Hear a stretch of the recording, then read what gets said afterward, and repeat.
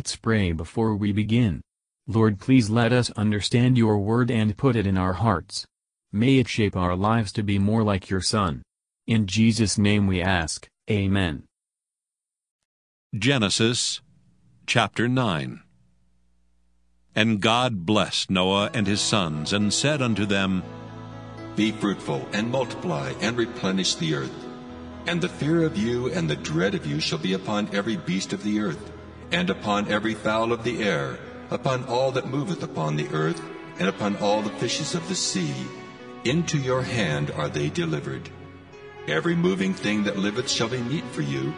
Even as a green herb have I given you all things. But flesh with the life thereof, which is in the blood thereof, shall ye not eat. And surely your blood of your lives will I require. At the hand of every beast will I require it, and at the hand of man. At the hand of every man's brother will I require the life of a man. Whoso sheddeth man's blood, by man shall his blood be shed. For in the image of God made he man. And you, be ye fruitful, and multiply. Bring forth abundantly in the earth, and multiply therein. And God spake unto Noah and to his sons with him, saying, And I, behold, I establish my covenant with you, and with your seed after you, and with every living creature that is with you, of the fowl, of the cattle, and of every beast of the earth with you, from all that go out of the ark to every beast of the earth. And I will establish my covenant with you. Neither shall all flesh be cut off any more by the waters of a flood, neither shall there any more be a flood to destroy the earth. And God said, This is the token of the covenant which I make between me and you and every living creature that is with you for perpetual generations. I do set my bow in the cloud, and it shall be for a token of a covenant between me and the earth. And it shall come to pass when I bring a cloud over the earth, that the bow shall be seen in the cloud. And I will remember my covenant which is between me and you and every living creature of all flesh. And the waters shall no more become a flood to destroy all flesh. And the bow shall be in the cloud, and I will look upon it, that I may remember the everlasting covenant between God and every living creature of all flesh that is upon the earth. And God said unto Noah, This is the token of the covenant which I have established between me and all flesh that is upon the earth.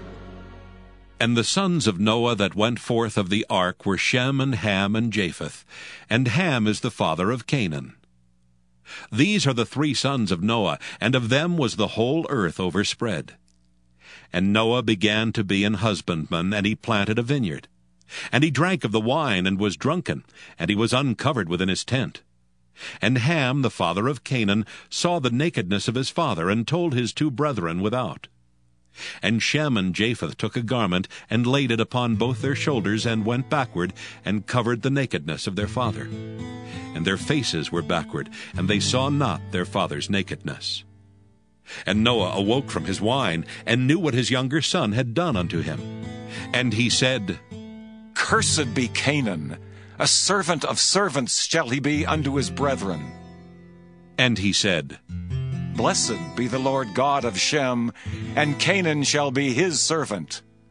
God shall enlarge Japheth, and he shall dwell in the tents of Shem, and Canaan shall be his servant. And Noah lived after the flood 350 years. And all the days of Noah were 950 years, and he died. Matthew Henry Commentary on Genesis chapter 9. Verses 1-3. The blessing of God is the cause of our doing well. On him we depend, to him we should be thankful. Let us not forget the advantage and pleasure we have from the labor of beasts, and which their flesh affords. Nor ought we to be less thankful for the security we enjoy from the savage and hurtful beasts, through the fear of man which God has fixed deep in them. We see the fulfillment of this promise every day, and on every side. This grant of the animals for food fully warrants the use of them, but not the abuse of them by gluttony, still less by cruelty. We ought not to pain them needlessly whilst they live, nor when we take away their lives. Verses 4-7. The main reason of forbidding the eating of blood, doubtless was because the shedding of blood in sacrifices was to keep the worshippers in mind of the great atonement, yet it seems intended also to check cruelty, lest men, being used to shed and feed upon the blood of animals, should grow unfeeling to them, and be less shocked at the idea of shedding human blood. Man must not take away his own life.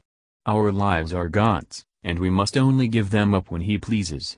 If we in any way hasten our own death, we are accountable to God for it. When God requires the life of a man from him that took it away unjustly, the murderer cannot render that, and therefore must render his own instead. One time or other, in this world or in the next, God will discover murders, and punish those murders which are beyond man's power to punish. But there are those who are ministers of God to protect the innocent, by being a terror to evildoers, and they must not bear the sword in vain. Romans 13 verse 4. Willful murder ought always to be punished with death. To this law there is a reason added. Such remains of God's image are still upon fallen man, that he who unjustly kills a man, defaces the image of God, and does dishonor to him. Verses 8 to 17. As the old world was ruined, to be a monument of justice, so this world remains to this day a monument of mercy. But sin, that drowned the old world, will burn this. Articles of agreement among men are sealed, that what is promised may be the more solemn, and the doing of what is covenanted the more sure to mutual satisfaction. The seal of this covenant was the rainbow, which, it is likely, was seen in the clouds before, but was never a seal of the covenant till now it was made so. The rainbow appears when we have most reason to fear the rain prevailing. God then shows the seal of the promise, that it shall not prevail. The thicker the cloud, the brighter the bow in the cloud. Thus, as threatening afflictions abound, encouraging consolations much more abound. The rainbow is the reflection of the beams of the sun shining upon or through the drops of rain. All the glory of the seals of the covenant are derived from Christ, the Son of Righteousness. And He will shed a glory on the tears of His saints. A bow speaks terror, but this has neither string nor arrow, and a bow alone will do little hurt. It is a bow, but it is directed upward, not toward the earth, for the seals of the covenant were intended to comfort, not to terrify. As God looks upon the bow, that He may remember the covenant, so should we, that we may be mindful of the covenant with faith and thankfulness. Without revelation this gracious assurance could not be known, and without faith it can be of no use to us, and thus it is as to the still greater dangers to which all are exposed, and as to the new covenant with its blessings. Verses 18 to 23. The drunkenness of Noah is recorded in the Bible, with that fairness which is found only in the Scripture, as a case and proof of human weakness and imperfection, even though he may have been surprised into the sin, and to show that the best of men cannot stand upright, unless they depend upon divine grace, and are upheld thereby. Ham appears to have been a bad man, and probably rejoiced to find his father in an unbecoming situation. It was said of Noah, that he was perfect in his generations, chapter 6 verse 9, but this is meant of sincerity, not of a sinless perfection. Noah, who had kept sober in drunken company, is now drunk in sober company. Let him that thinks he stands, take heed lest he fall. We have need to be very careful when we use God's good creatures plentifully, lest we use them to excess. Luke 21 verse 34. The consequence of Noah's sin was shame. Observe here the great evil of the sin of drunkenness. It discovers men, what infirmities they have, they betray when they are drunk, and secrets are then easily got out of them. Drunken porters keep open gates. It disgraces men, and exposes them to contempt. As it shows them, so it shames them. Men say and do that when drunken, which, when sober, they would blush to think of. Notice the care of Shem and Japheth to cover their father's shame. There is a mantle of love to be thrown over the faults of all, 1 Peter 4 verse 8, thrown over the faults of parents and other superiors. The blessing of God attends on those who honor their parents, and His curse lights especially on those who dishonor them. Verses 24 to 29. Noah declares a curse on Canaan, the son of Ham. Perhaps this grandson of his was more guilty than the rest. A servant of servants, that is, the meanest and most despicable servant, shall he be, even to his brethren. This certainly points at the victories in after times obtained by Israel over the Canaanites, by which they were put to the sword, or brought to pay tribute. The whole continent of Africa was peopled mostly by the descendants of Ham, and for how many ages have the better parts of that country lain under the dominion of the Romans, then of the Saracens, and now of the Turks? In what wickedness, ignorance, barbarity, slavery, and misery most of the inhabitants live! And of the poor Negroes, how many every year are sold and bought, like beasts in the market, and conveyed from one quarter of the world to do the work of beasts in another? But this in no way excuses the covetousness and barbarity of those who enrich themselves with the product of their sweat and blood. God has not commanded us to enslave Negroes, and, without doubt, He will severely punish all such cruel wrongs. The fulfillment of this prophecy, which contains almost a history of the world, frees Noah from the suspicion of having uttered it from personal anger. It fully proves that the Holy Spirit took occasion from Ham's offense to reveal his secret purposes. Blessed be the Lord God of Shem.